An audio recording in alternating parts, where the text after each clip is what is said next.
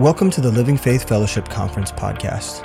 The Living Faith Fellowship is a peer network of like-minded churches united under a single biblical authority and one common mission. You're about to hear a message from one of the many conferences hosted by the Living Faith Fellowship every year. We pray it's a blessing.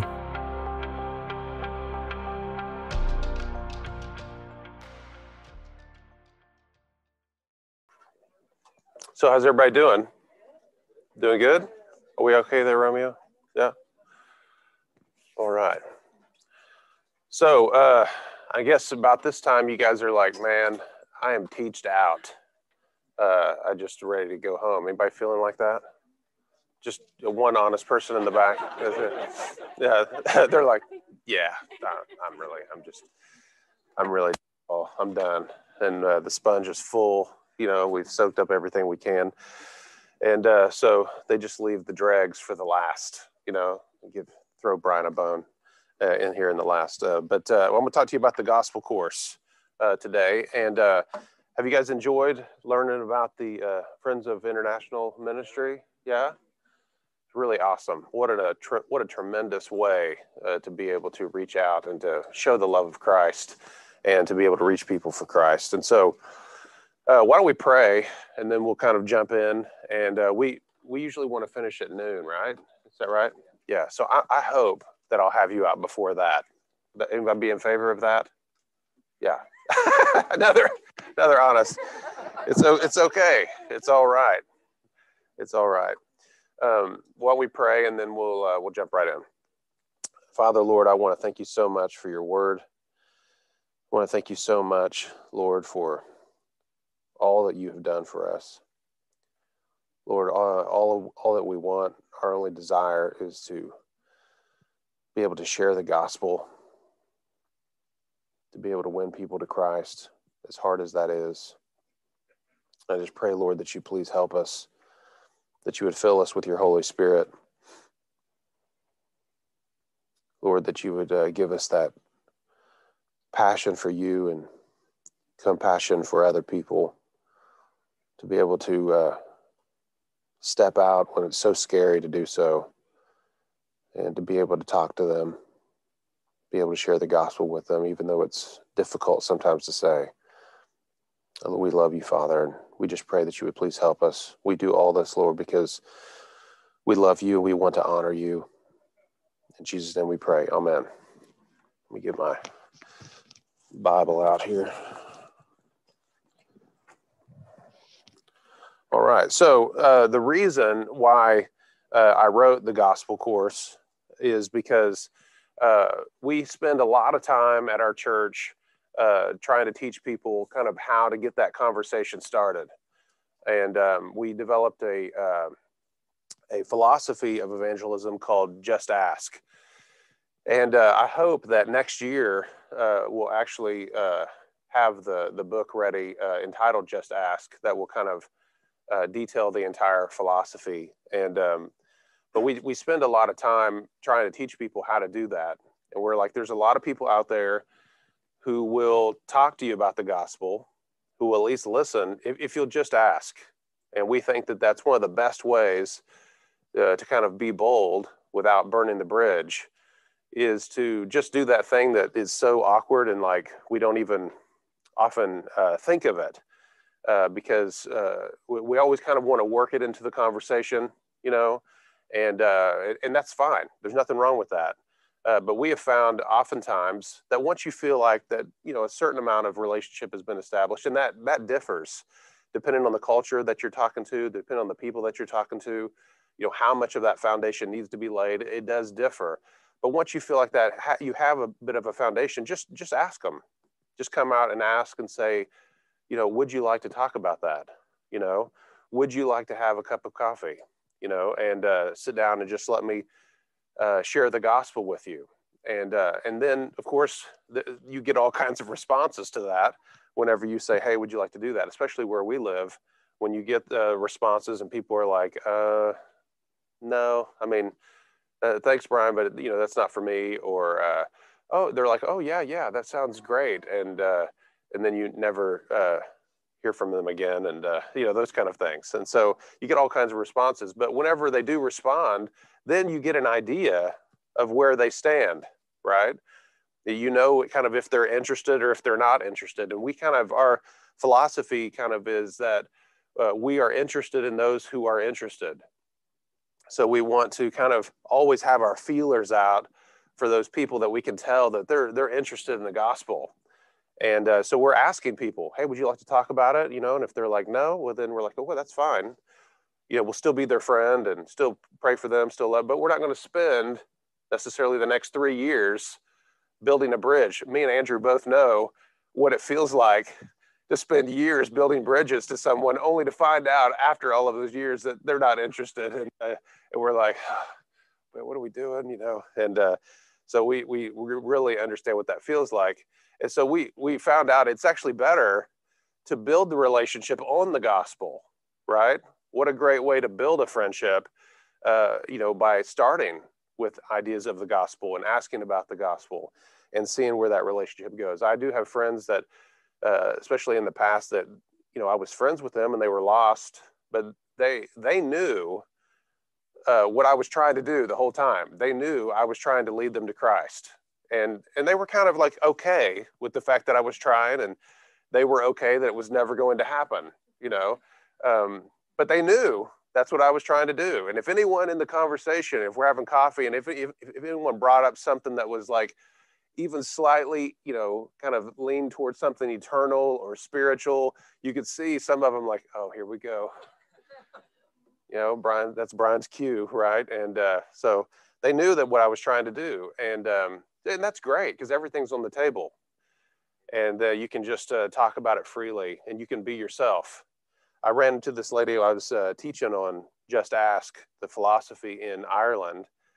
And this lady came up to me afterwards, and she was like, man, she's like, I really want to do this. And she said, I think my friends, and she was, a woman that was probably just maybe a little bit older than me. And she was like, I think my friends are going to be really surprised because most of my close friends, they don't even know that I'm a believer. So when I start talking about Jesus to them, they're going to be like, where's this coming from? And that happens, doesn't it? You're like friends with someone for so long, and you're trying to play it so cool that they don't even know you're a Christian. And then when you come out with Jesus, and they're like, they feel like it's like been a bit of bait and switch, and they're like, what's going on? I just think it's better to have everything on the table. Be yourself. Be who you are. You're a Christian. And if they don't like that, well, that's okay. You just love them anyway, but you're going to be yourself. And I think that it's just a lot more free, and it's a whole lot more fun to be that. Sometimes there are times you get it. But so anyway, we try to teach people all that all the time. Just ask, A-S-K, all the time, A-S-K, ask permission, share the gospel, and keep that conversation going. Just all the time trying to teach them how to do that. Ask their permission. Would you like to talk about it? Who do you believe Jesus is? Just always asking, and share the gospel. Don't share your politics. Don't share all of your opinions. Don't share necessarily all of your experiences, because your testimony is great. And it is a great way to be able to share the gospel, but it's not the gospel. Your experiences are wonderful, and they're your experiences, and they're valid and important and interesting, but they're not the gospel. What they really need is the death, burial, and resurrection of Jesus Christ, and how that pertains to their sin and their eternity. They really need that. So you got to make sure the S part in there is like so valid and so vital. And it's so easy to miss it. Isn't that weird? Like when we're sharing the gospel with people, that we can like talk for hours and we walk away and we're like, I don't think I ever really gave them the plan of salvation in that. You can talk about everything from politics to Revelation, and, your experiences and how your dead grandmother, haunted your house, and all this kind of stuff, and your spiritual experiences that, and then you walk away and you're like, holy cow, I didn't actually give them the gospel. So the S is like so important, but then the K is like vital because, it takes usually more than one conversation to win someone to Christ. So you want to keep the conversation going all the time. And if they're like, man, Brian, I had a guy was like, this is just not for me. And I'm like, I totally understand, Jamal. It's no big deal. I said, would you like to meet again? Talk about it some more? And he's like, sure, why not? We did that like 6 times at the end of it. He's like, I'm an atheist, Brian. You're a nice guy and everything, but I'm not interested. I'm like, all right, you want to meet again? And he's like, sure. And I was buying all the coffees, and it was so funny. I just talked to him the other day. He moved to Vermont, and he's a thriving, growing Christian, has actually his own little YouTube channel where he's like trying to win people to Christ now, which is so cool. And we were just talking. We did a little YouTube. He invited me to be a guest on his little YouTube channel, and we were talking about that. And he's like, I didn't have the heart to tell you that I don't even drink coffee. He's like, I don't even like coffee. And we're like doing this like 6 times in a row, And but yeah, he finally got saved. But I just kept the conversation going. Just kept asking him, do you want to meet again? I figured he's either going to get saved or he's going to tell me to get lost. One of the two, but I'm just going to keep bugging him to death until he finally gets saved. So anyway, so we constantly are trying to teach people how, that very kind of simple approach that I think is a very polite way to be bold, And we talk a lot about the kind of the 2 extremes. You have the guy over here that's like right in your face. He's like the blowtorch, right? He's just like always has no idea really to how to have normal conversations with people. He's just always full on in your face.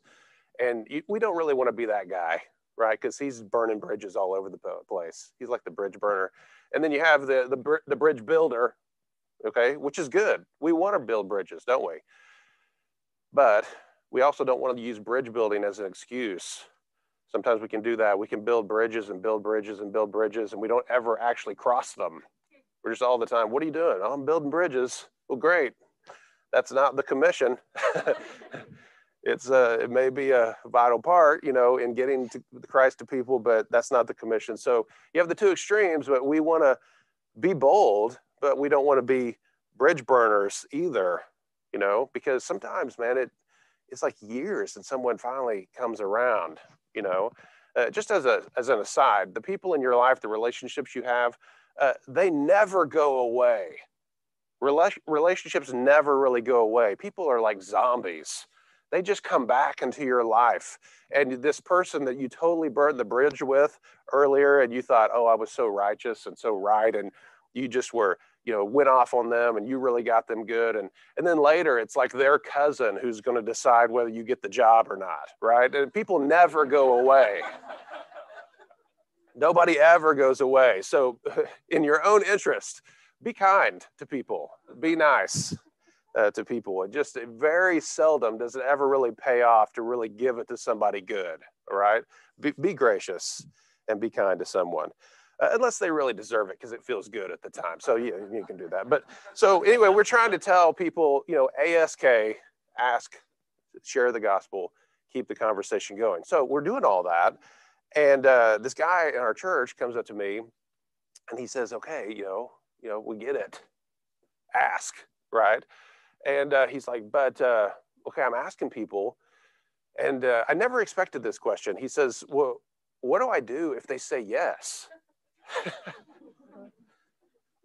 I was like, I said, I think maybe you missed a class or 2, right? Because he's like, what if they say, if I'm like, hey, would you like to meet up for coffee and talk about the gospel? And they're like, yes. He's like, oh, I expected you to say no. And then I would like, oh, I know where he stands and I'm not going to, and then walk off and that would be the end. And he would be like, I did my part. He's like, but then I had someone say yes to me. And I was like, holy crap.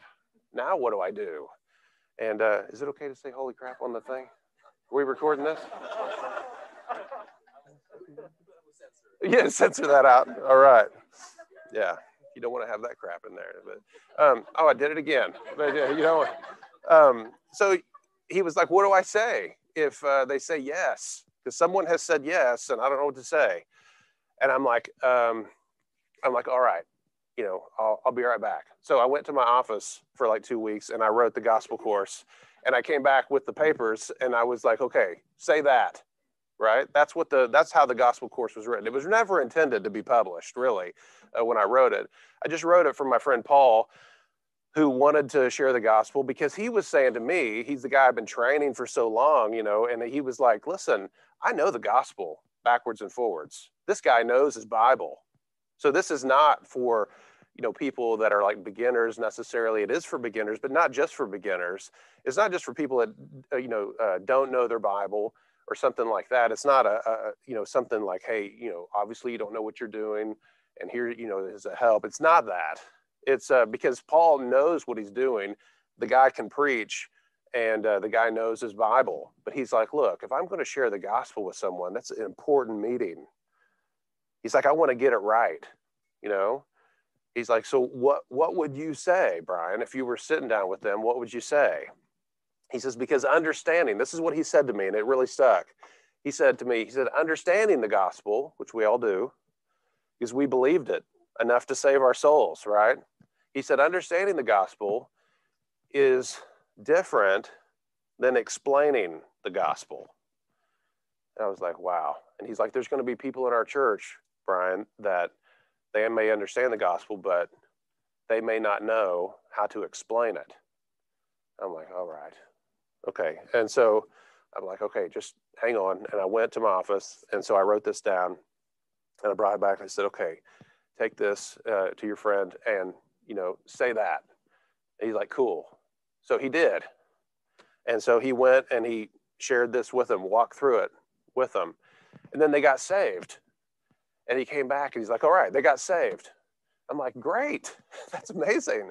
So he's like, so what do I say now? And I'm like, come on, man. I can't. I mean, when does it stop? And he's like, so I actually just went, I said, okay, hang on. And I went back to my office and I wrote a second one called Brand New. That's going to come out at the beginning of this year. Brandon got a hold of that. And so he's going to publish that. It's a companion to this. That's a follow-up for whenever they do say yes and you meet them and you lead them to Christ. And so what do I say to them then? It's kind of just a short companion, and it's not really steps. It's more of like, let's help you get the right perspective on this Christian life right from the outset. And so it's like, oftentimes when people come into Christianity, they think of it as, now I've got all these new duties that I have to add to my life. We've had people who are like, well, I understand what you're saying about the gospel, and I get it. It makes sense. And even when people are saying that, they don't get it, right? Because if someone is saying to you, yeah, I understand what you're saying. I mean, it sounds good, and I know it's true probably, but okay, then they don't get it at all, right? But when people do say that, they're saying, but if that means I'm going to have to sit down and read my Bible every day, if that means I'm going to have to come to church all the time, I'm going to have to give my money, and I'm going to have to say no to certain things, and they're like, I don't know if I can commit to that. Now, especially where we live, that's really the concept of Christianity that people have. It's really just another, it's more spiritual version of self-help, and they're just trying to fix up their life. And I can talk about grace, grace, grace, and what they're hearing me say is you need to change your life. I'm like, no, you don't. That's not what I'm saying. And I'm like, it's just grace. And they're like, so what you're saying is I need to fix up my life. No, I'm saying it's all grace that you can't fix up your life. There's nothing you can do to fix up your life. And they're like, so I need to make better decisions. No, that's just what they're always hearing. So I wrote the second part to try to help them understand that it's not duty, it's delight. That's why we do it, right? I use this illustration to death all the time, but it really works. So bear with me. So if I come to my wife, that's her back there. Look at her. You see her? She's so pretty. So if I come to her and I'm like, bring a big dozen roses, and I throw them down on the table, and I'm like, well, there's your flowers. I did my job. I hope that'll keep you quiet for a while. As a husband, if that's what I do, because that's what husbands are supposed to do, right? Supposed to buy flowers for their wife. And I guess I'll take you out to dinner, if you really want. Now, if I do that, now I've done my duty, but those flowers don't really honor her, do they? In fact, they do quite the opposite. They kind of dishonor her. And let me tell you why. And this is not funny, but let me tell you why they dishonor her. Because what she knows in that moment is that there's nothing about her, there's nothing intrinsically about her that compels me to want to do that. You see what I'm saying?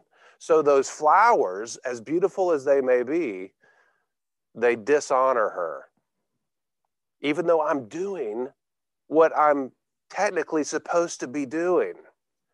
That's how we serve Jesus all the time. Yeah, do I go to church this morning? I guess I will. That's my job. That's what Christians do, right? I'll give my tithe. I don't really want to. Should I go talk to this person? Well, I guess I will. I hope you're happy. You know, I did my duty. And it dishonors him. It dishonors him. Your righteousness dishonors him. Because he knows that there's nothing about him that compels you to want to serve him out of delight. And now there's nothing wrong with the concept of duty. Okay, I'm imagining Hudson being in here right now. If he heard me say duty, he'd start laughing. He's like, you said duty, man. He's a cool kid. Anyway, so there's nothing wrong with the concept of duty, right? We should do that because there are some times that we don't want to do the right thing, and you should do it anyway. That's good. But that should not be the rule of your life.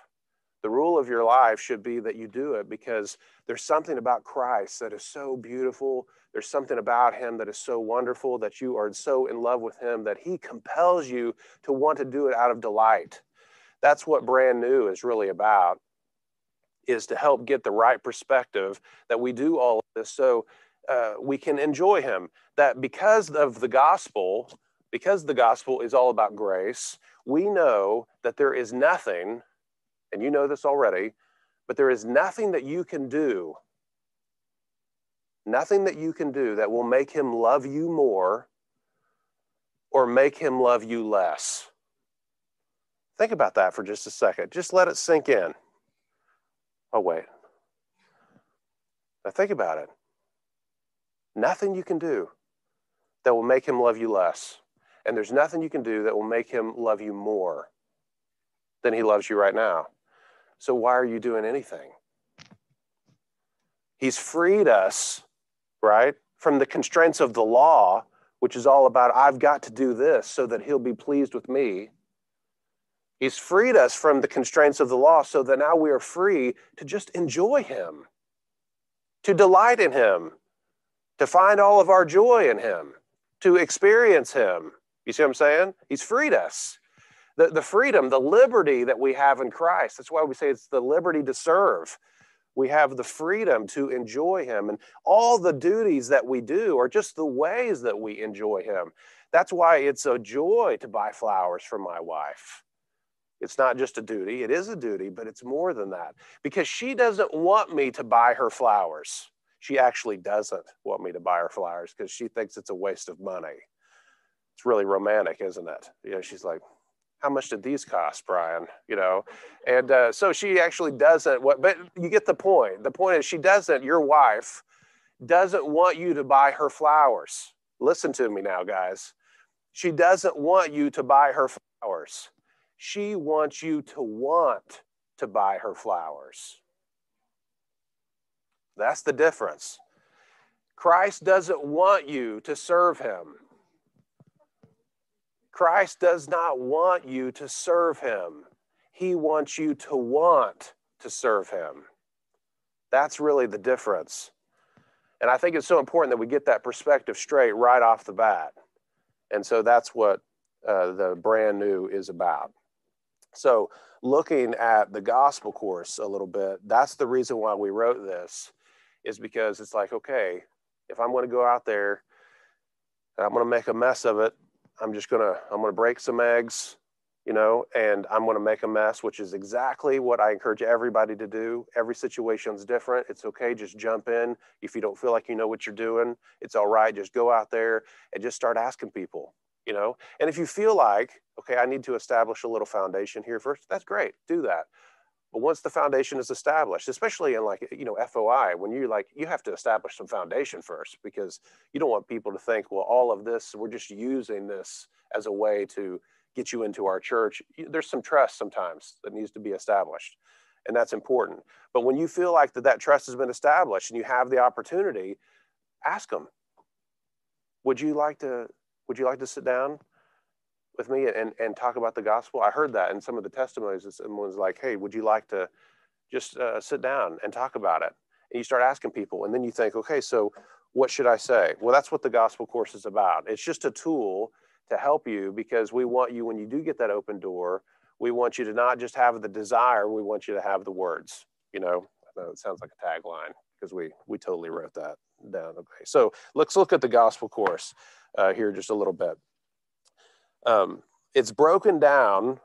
If you, I don't know if any of you have one. If you don't, you should be ashamed of yourself and go get one of those. And if you have one, but it's basically broken down into 3 short sessions.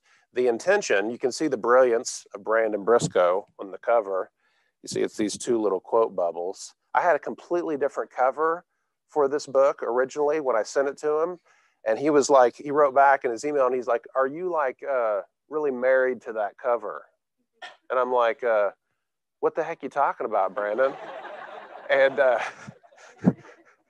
and he was like, oh, I was just wondering, like, if you were open to suggestions. Now he's working his way up to telling me it sucks, okay?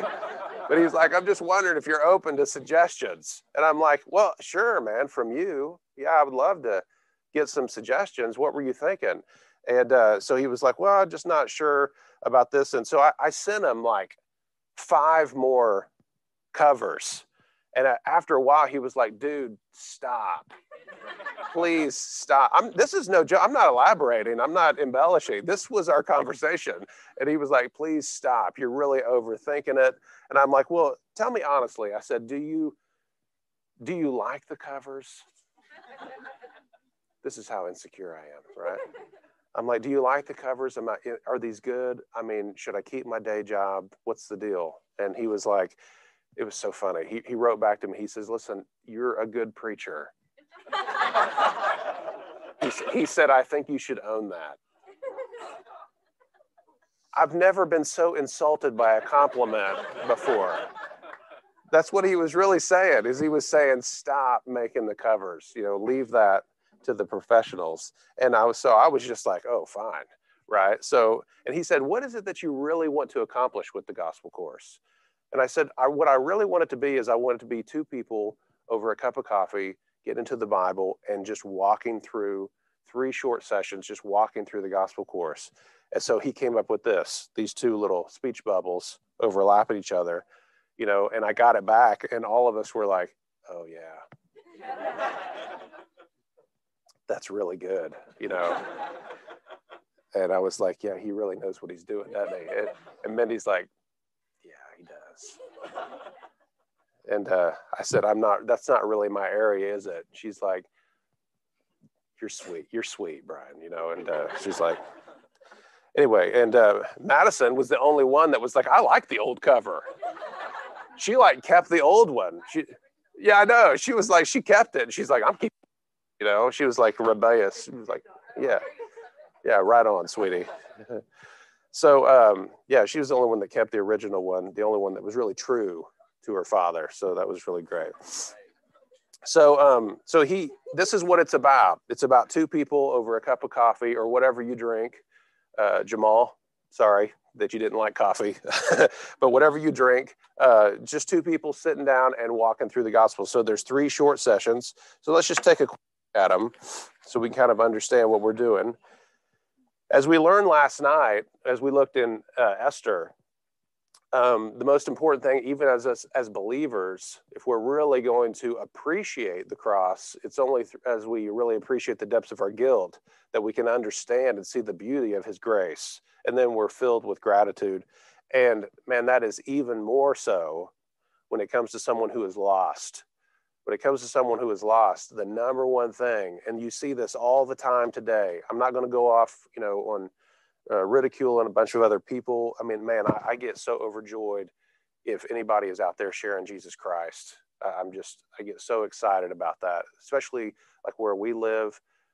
Anybody that's out there sharing Jesus, I always get a little excited about it, even crazy people out there doing it. I'm just like, however they're doing it, I really want Jesus to be shared.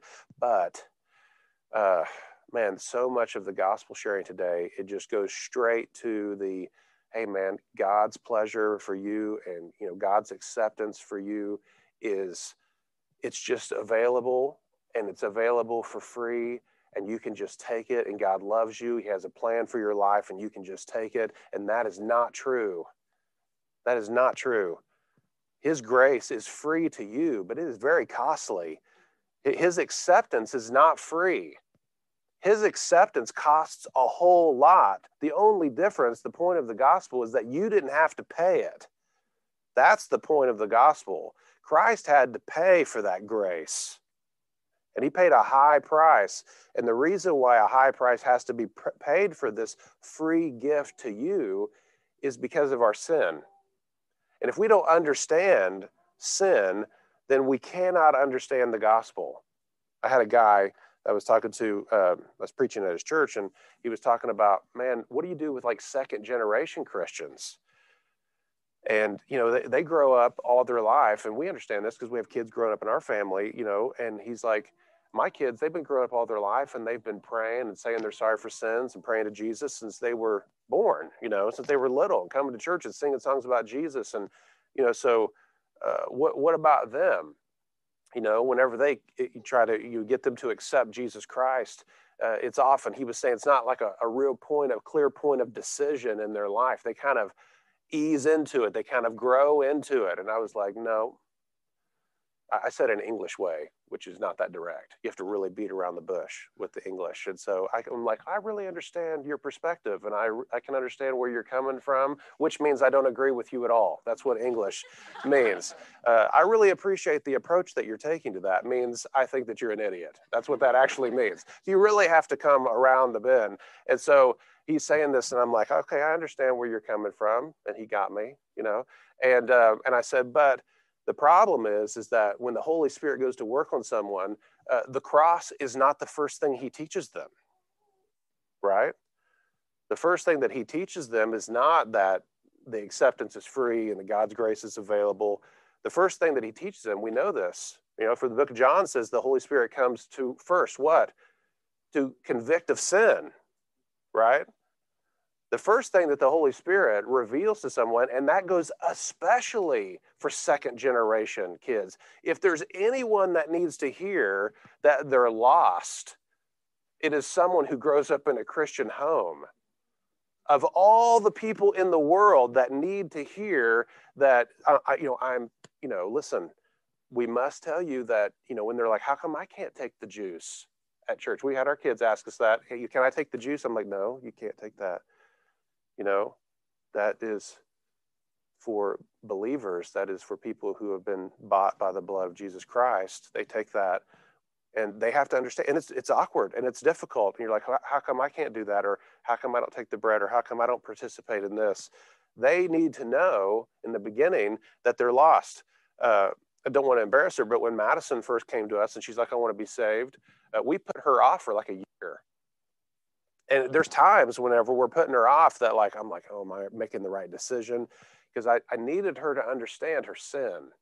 I needed her to understand that she needed Christ because she was a sinner.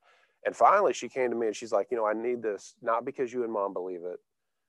I need this because I'm a sinner. If I don't have Christ, I'm going to go to hell. I was like, all right, you're ready. And so then I explained, when you explain the cross, it makes all the sense in the world. And she got saved. And boy, did she. And she told me, man, hey, I want to fly over to come live in Midtown for a while. And I'm like, you're the best evangelist we got in the church. I can't lose you. Come on. And she's like, hey, man, I got to spread the love. So she came over here. And but she really got it because she understood about her sin. And that has transformed even the way that she shares the gospel. That's why we start here. The first one is the sin of man. Okay? We just passed the preface and the introduction, and we'll go straight to the sin of man. And so we divide each section or each lesson into two sections. You have the scriptures and you have the story. And the story that we follow all the way through is the story of the prodigal son in Luke chapter 15, just for those of you who might not have a copy.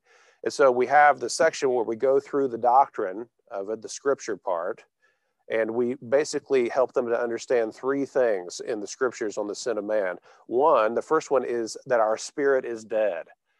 We liken that to broken branches, right? That's the illustration we use. So if you take like a tree branch and it's green and you break that off, right, from its source and you cast it to the side, we say, if you look at that, it looks the same for a while. It's still green for a while, even when it lays on the ground. It looks the same, but eventually it's going to what? It's going to wither up and die, right? I said, that's humanity. That's us. You know, we look fine right now, but we all know we're eventually going to wither and die. And the reason why is because we have been separated from God because of our sin. So we are all broken branches. When we're born, that's what we are. We're broken branches. And so we go through the scriptures that help them to understand that. And then we go, not only is our spirit dead, but our heart is dark. And we say that we are barren branches.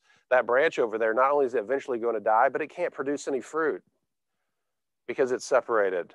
And that's what our whole existence is for. We are here to produce fruit unto God. We're here to live for his pleasure, not our own. And we can't do that.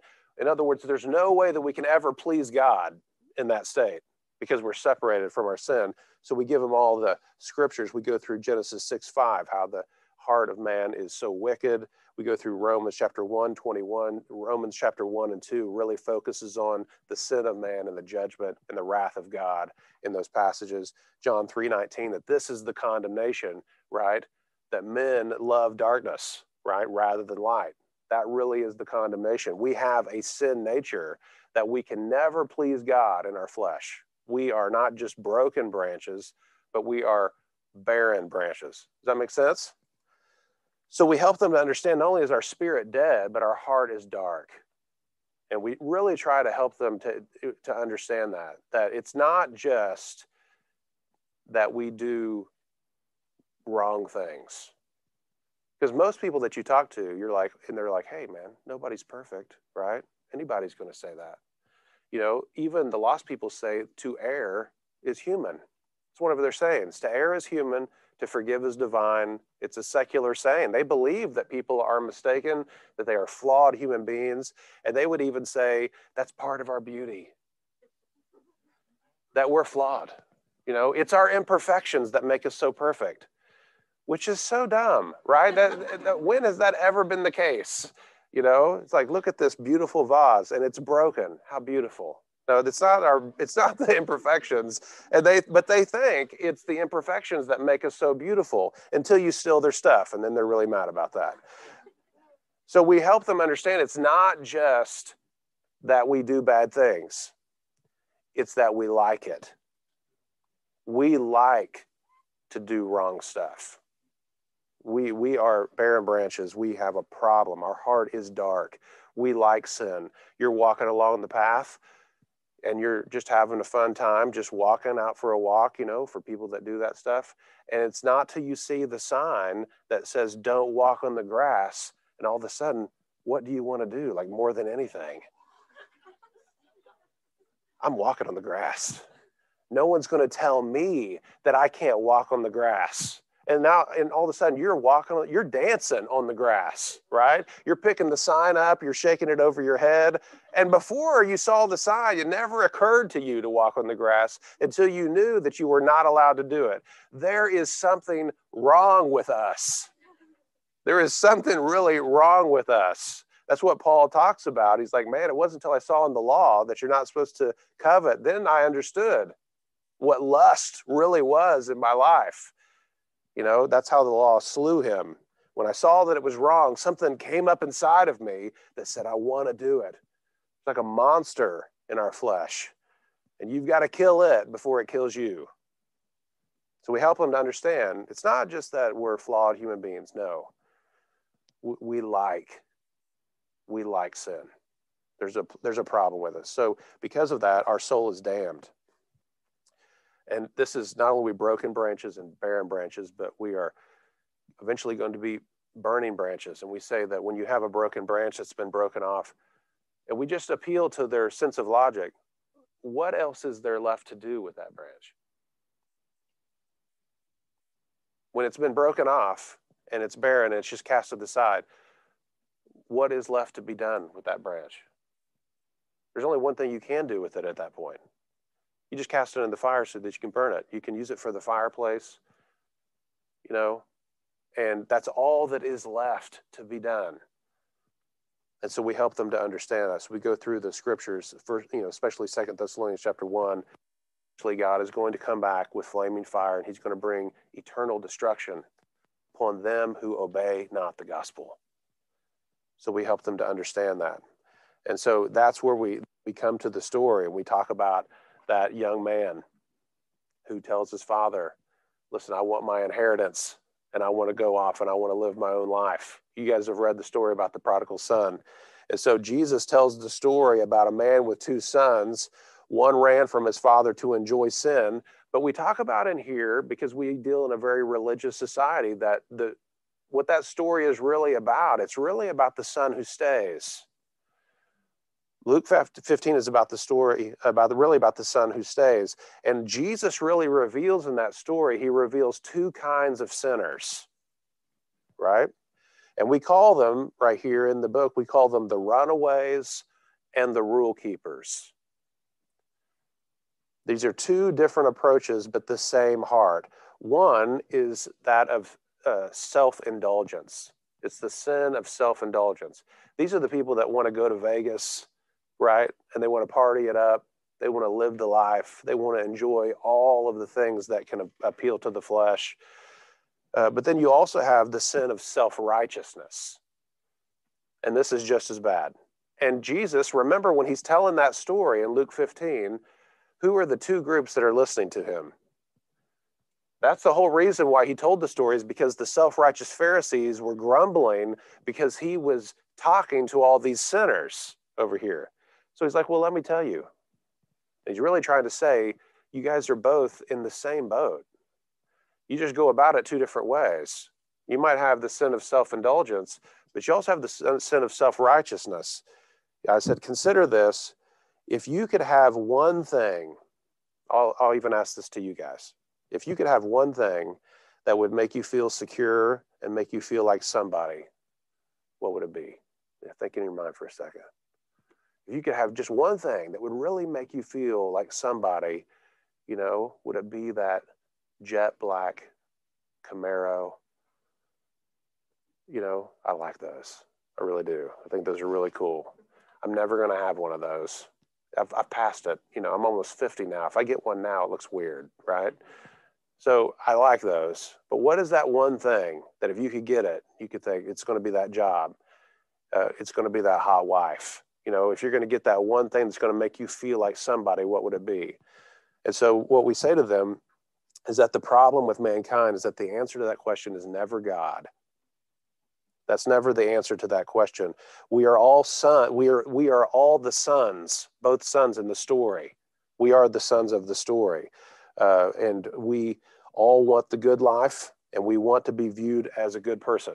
This is what is true about every person that you will meet, that we all want the good life, and we all want to be viewed as a good person.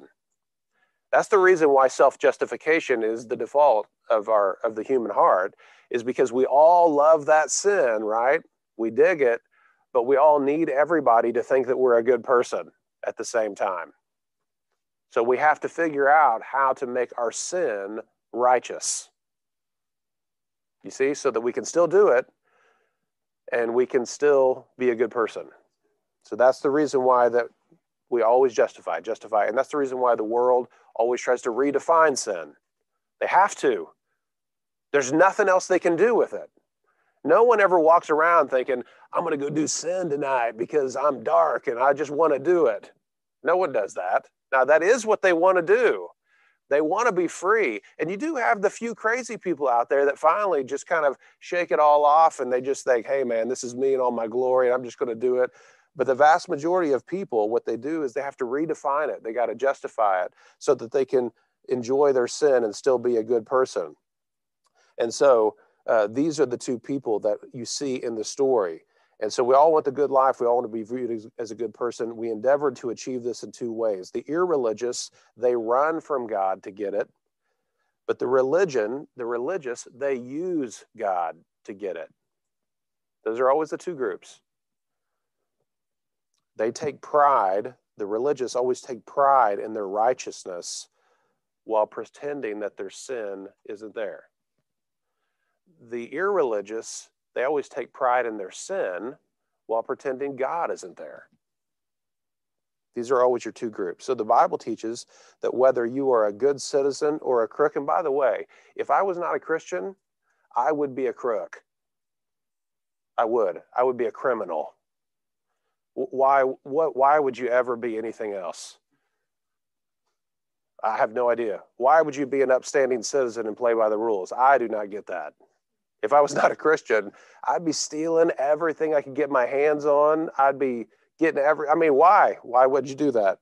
But if it doesn't matter, if you were a good citizen or if you were a crook, if you were religious or if you were an atheist, if you were a priest or if you're a prostitute, we are all guilty of sin against God. We're all condemned to everlasting fire in hell because we all love sin more than we love God. But thankfully, that's not the end of the story, right? That prodigal son wanted to run off to get his sin. The other son wanted to stay to get his. We have the runaways and the rule keepers. So that's kind of the first installment. And then you're like, okay, so I'll see you next time. And they're like, oh my gosh, you just like leave them right there. And it's okay because they need to kind of simmer on that for a second. They need time to get mad about it. They need time to be okay with it. They need time to accept it for the Holy Spirit. So I think that time in between is okay. Now, it has been done where people have gone through all 3 sessions in one go, and that's fine. But if you do need to break it up into 3 sessions, that can be very good too, because they have time to really resonate on that. So then we go to the salvation of God that is offered in the next section. And so there we broke the scriptures part down into 3 parts. We have salvation is being rescued by God, that is forgiven. And this is what we always say about the salvation of God, is that you are forgiven for free forever. Forgiven for free forever. That is the salvation. And so here we just talk about the grace. It's just nothing. Everything before was just condemnation. And now it's just nothing but grace. Grace, grace, grace. Salvation is you being rescued from God. God wants to rescue you from eternal damnation. He does not want to leave you in your sin and misery, but he wants to come and rescue you out of that. And he wants to declare you righteous and adopt you as one of his children. But salvation is also received by grace. It's being rescued by God, but it's also received by grace. It's for free. God is waiting for us with nothing but grace. When you come to him, that's all he's waiting with, is nothing but grace. And salvation is reserved in glory. It's forever. We get to go to heaven as a result of being saved. God promises a home in heaven. So we take them back. We go through all the scriptures there, obviously. But then we take them back to that story and say, okay, let's go back to the story and see how the story is continuing. Is this right? The son left. I want my sin. The other son stayed. I want my sin. They're both sinners, self-indulgent, self-righteous, both lost. Both lost.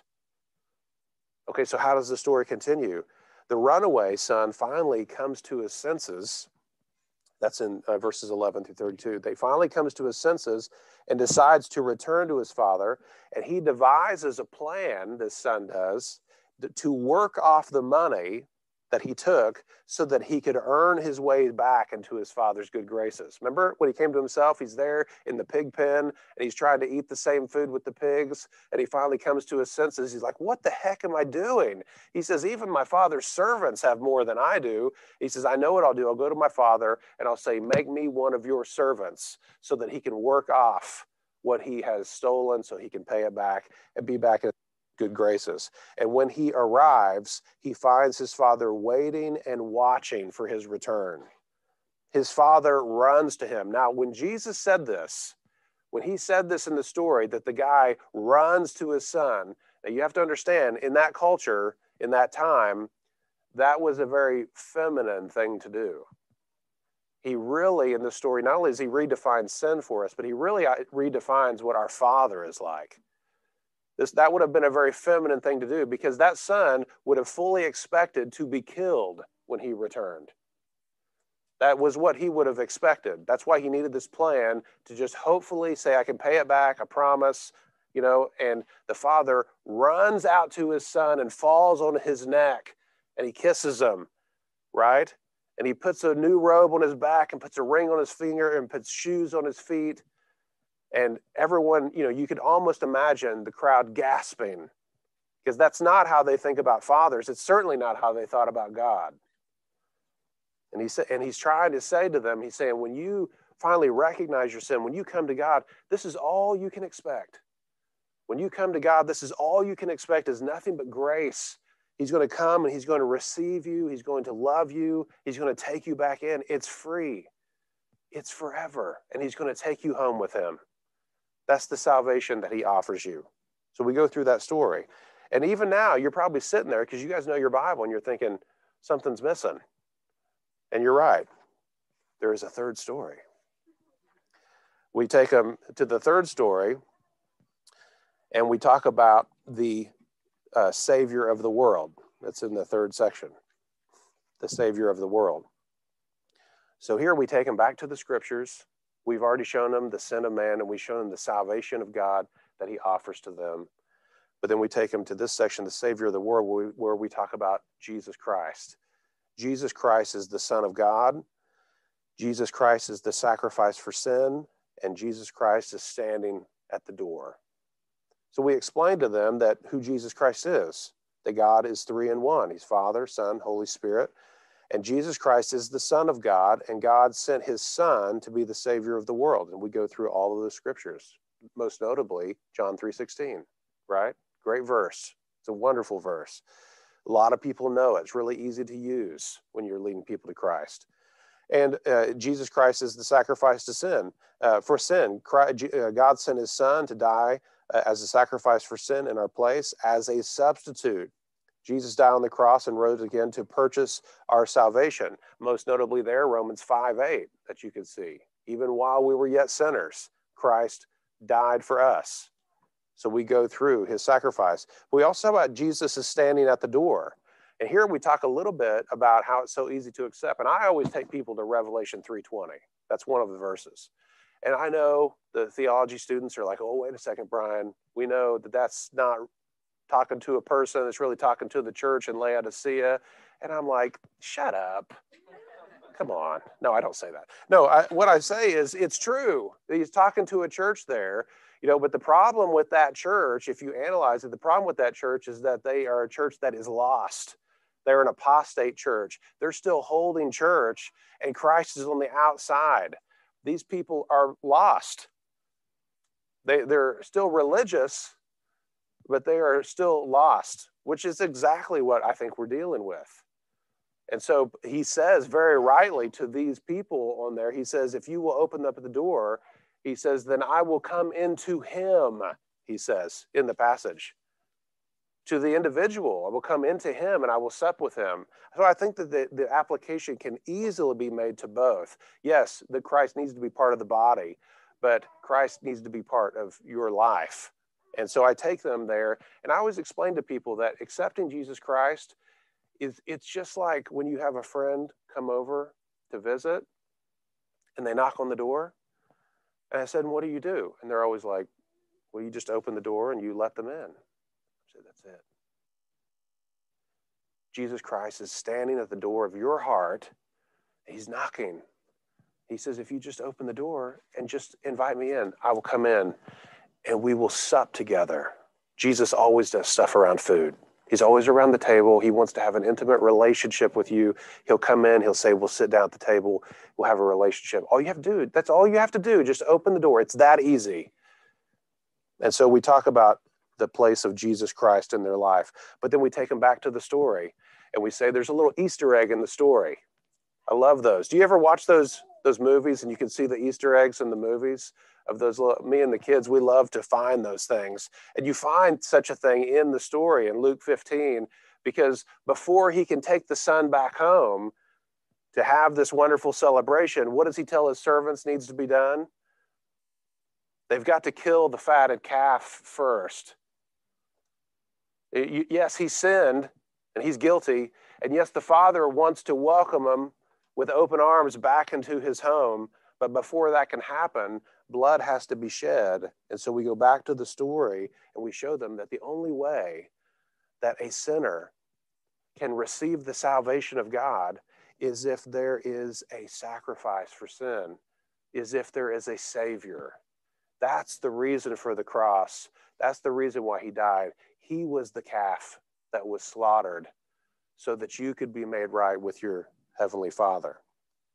So then after we get done with that, and I know I went through that fast, but it's there, and you guys probably know more about this than I do, so you can fill in the blanks. We take them to this last part, and I think that this is one of the most important parts, not necessarily in the value of content, but I think it's one of the most important parts that really gets overlooked, I know, especially where we live. And this idea of making a personal decision. And we can really do this, and a lot of times this is where we really drop the ball, is in making a personal decision. And I really think it's necessary that someone make a personal decision. So we go through very, kind of step by step, what do I do now? So in the story, all the elder brother had to do was receive his father's invitation and come inside. And like the elder brother, we all stand at that same crossroads. Did you see how I put crossroads in the, like that? That was good, right? So we all stand at that same crossroads, and we all have a choice to make. And so you can see in the story, the prodigal son, that's the way the story ends. The son comes home, and the elder brother, he's hacked. I mean, he is mad, right? Because he's having a party, and the father comes out, and he's like, man, your brother's home. We should celebrate. He was dead, now he's alive. He's not happy. He's like, man, I've been here keeping the rules. You never gave me what I really wanted, and I've been here keeping the rules the whole time. Have you ever considered that the reason why he's so mad? Because they divided their inheritance, right? And the guy went off and he spent it in Vegas. And he lost all of his money at the craps table, right? Then he came back, and now he's living back at home again. Who's he living off now? Where's that money coming from? That's all coming out of the elder brother's inheritance at this point. See, he's paying for that, and he doesn't want to. Aren't you glad that we have an elder brother that gave everything to save us? But this elder brother doesn't want to do that. He's mad. And the story ends. The story ends right there with the elder brother outside, and you don't know how he's going to choose. And Jesus did that on purpose. He's looking at the Pharisees, and he's like, that's you guys. You're standing, not you guys. I'm saying he's saying at the Pharisees, and he's saying, that's you guys. You guys are outside of the house. You're separated from God, and you're mad because these guys are coming to Christ, and you're there, and all you have to do is come in. That's all you have to do, and the choice is up to you. And we tell them, when we give them the story, we're like, the reason the story ends like that is because you don't know how he's going to choose, just like you. The choice is yours.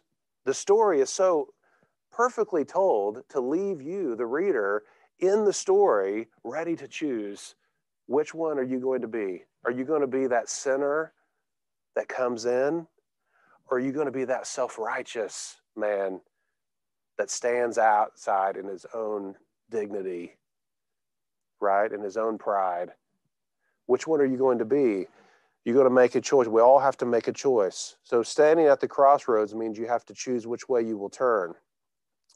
And what is often called getting saved or becoming a Christian is what the Bible calls repentance. It simply means to turn. In the Bible, it means to turn from your sin to God. And it involves two things: just believe in Jesus Christ and receive Jesus Christ. So we just walk them through that, what they need to do. And we say, all you got to do is just pray. And there's people that are out there, they're like, oh, you don't have to do a sinner's prayer to get saved. And that's probably true. That's probably true. But in my mind, it's hard for me to separate the two. And maybe that's my own inadequacy or my own inability to understand it. But if I like do something that really makes Mindy mad, right? And I just really fracture our relationship. And then I go over, I'm by myself and I'm like, man, I really blew it. I really feel bad about that. I should never do that again. And man, it's just awful. Now that's good, right? I mean, I should feel that way. But am I done? Is that it? I mean, I need to go make it right with her, right? I need to go and talk to her and tell her those things. I don't understand how we can be made right with God because we say, man, I know that that's true and I'm a sinner and I did this and man, and I really believe in this. And okay, so I'm just going to, and we just never talk to him to say we don't ever go to him and tell him these things. I don't even know how you can separate the two, being made right and not talking to the one that you've offended and say, man, not only I offended you, but thank you so much for your grace. I don't know what and I understand the hesitation because a lot of the revivalists, they have the whole raise your hand, sign the card, and you just say this little prayer that we printed out for you and you get your ticket to heaven. I get it, man. Okay. It's very cheap and we understand how it's been cheapened and misused, but don't throw the baby out with the bathwater. These people that you're talking to, when you explain all this to them, they don't know what to do next. You have to walk them through it. Even Peter, on the day of Pentecost, when he gave this elaborate gospel message, even then, these people who were experts in pricked at the heart, and they said, what do we do now? They don't know what to do. You have to walk them through it. And I think a sinner's prayer is so helpful to say, this is kind of what you say. Now, you say it in your own words, but here's kind of what you would say. But don't say it if you don't mean it. That's why I tell that, don't say this if you don't mean it. This is just to help because we don't know what to say, We have to do that with our kids, right? When they get in fights, and they're like just standing there, and they're like, okay, you tell him you're sorry. Now you tell him you're sorry. We got to tell them what to say because they don't know what to say. And they're like, I'm sorry, and then they make up and everything's fine. You have to tell them what to do because they don't know what to do. We can't assume that they do. So I think a sinner's prayer, really bring them to the end. Bring them all the way. Don't leave anything, okay, out there. Bring them all the way to the end, and help them to receive Jesus Christ. So then we have that discussion at the end, which brother are you? To promote discussion. And so that's it. That's the whole gospel course. And you can take this and listen, what do I really hope that people always do? If I ever write anything, or if I produce anything, if I preach a sermon, if I give a technique or something like that, what I really hope people will always do is I hope that you will take this and you will look at it and you will say, it's mediocre. And I hope you'll take it and make it better. Make it yours, make it better. Write your own and make it even better. And then we'll all have a better tool to use. That's the only reason I wrote this is for Paul at my church. So he could take it and so he could lead his sister to Christ, which he did. And she got saved. And now he took her through brand new, and her and her husband are now part of our church. And it was just a tool. That's all it was. I hope that this will be a tool for you, that you'll take it and that you will make better tools that we can all use. Because the only thing that we want at the end of the day, we just want more people to hear the gospel. We want more people to get saved. And if this tool helps you to do that, then praise the Lord. If this tool does not help you to do that, then please do not use it. Do not use it. Only use it if you think it's going to help you to get the words and to walk through it clearly so that you can bring them all the way to the end. All right. Do we have any questions? Yeah, Madison. Oh, right. Yeah, I forget what it is. Yeah, sorry. But I can...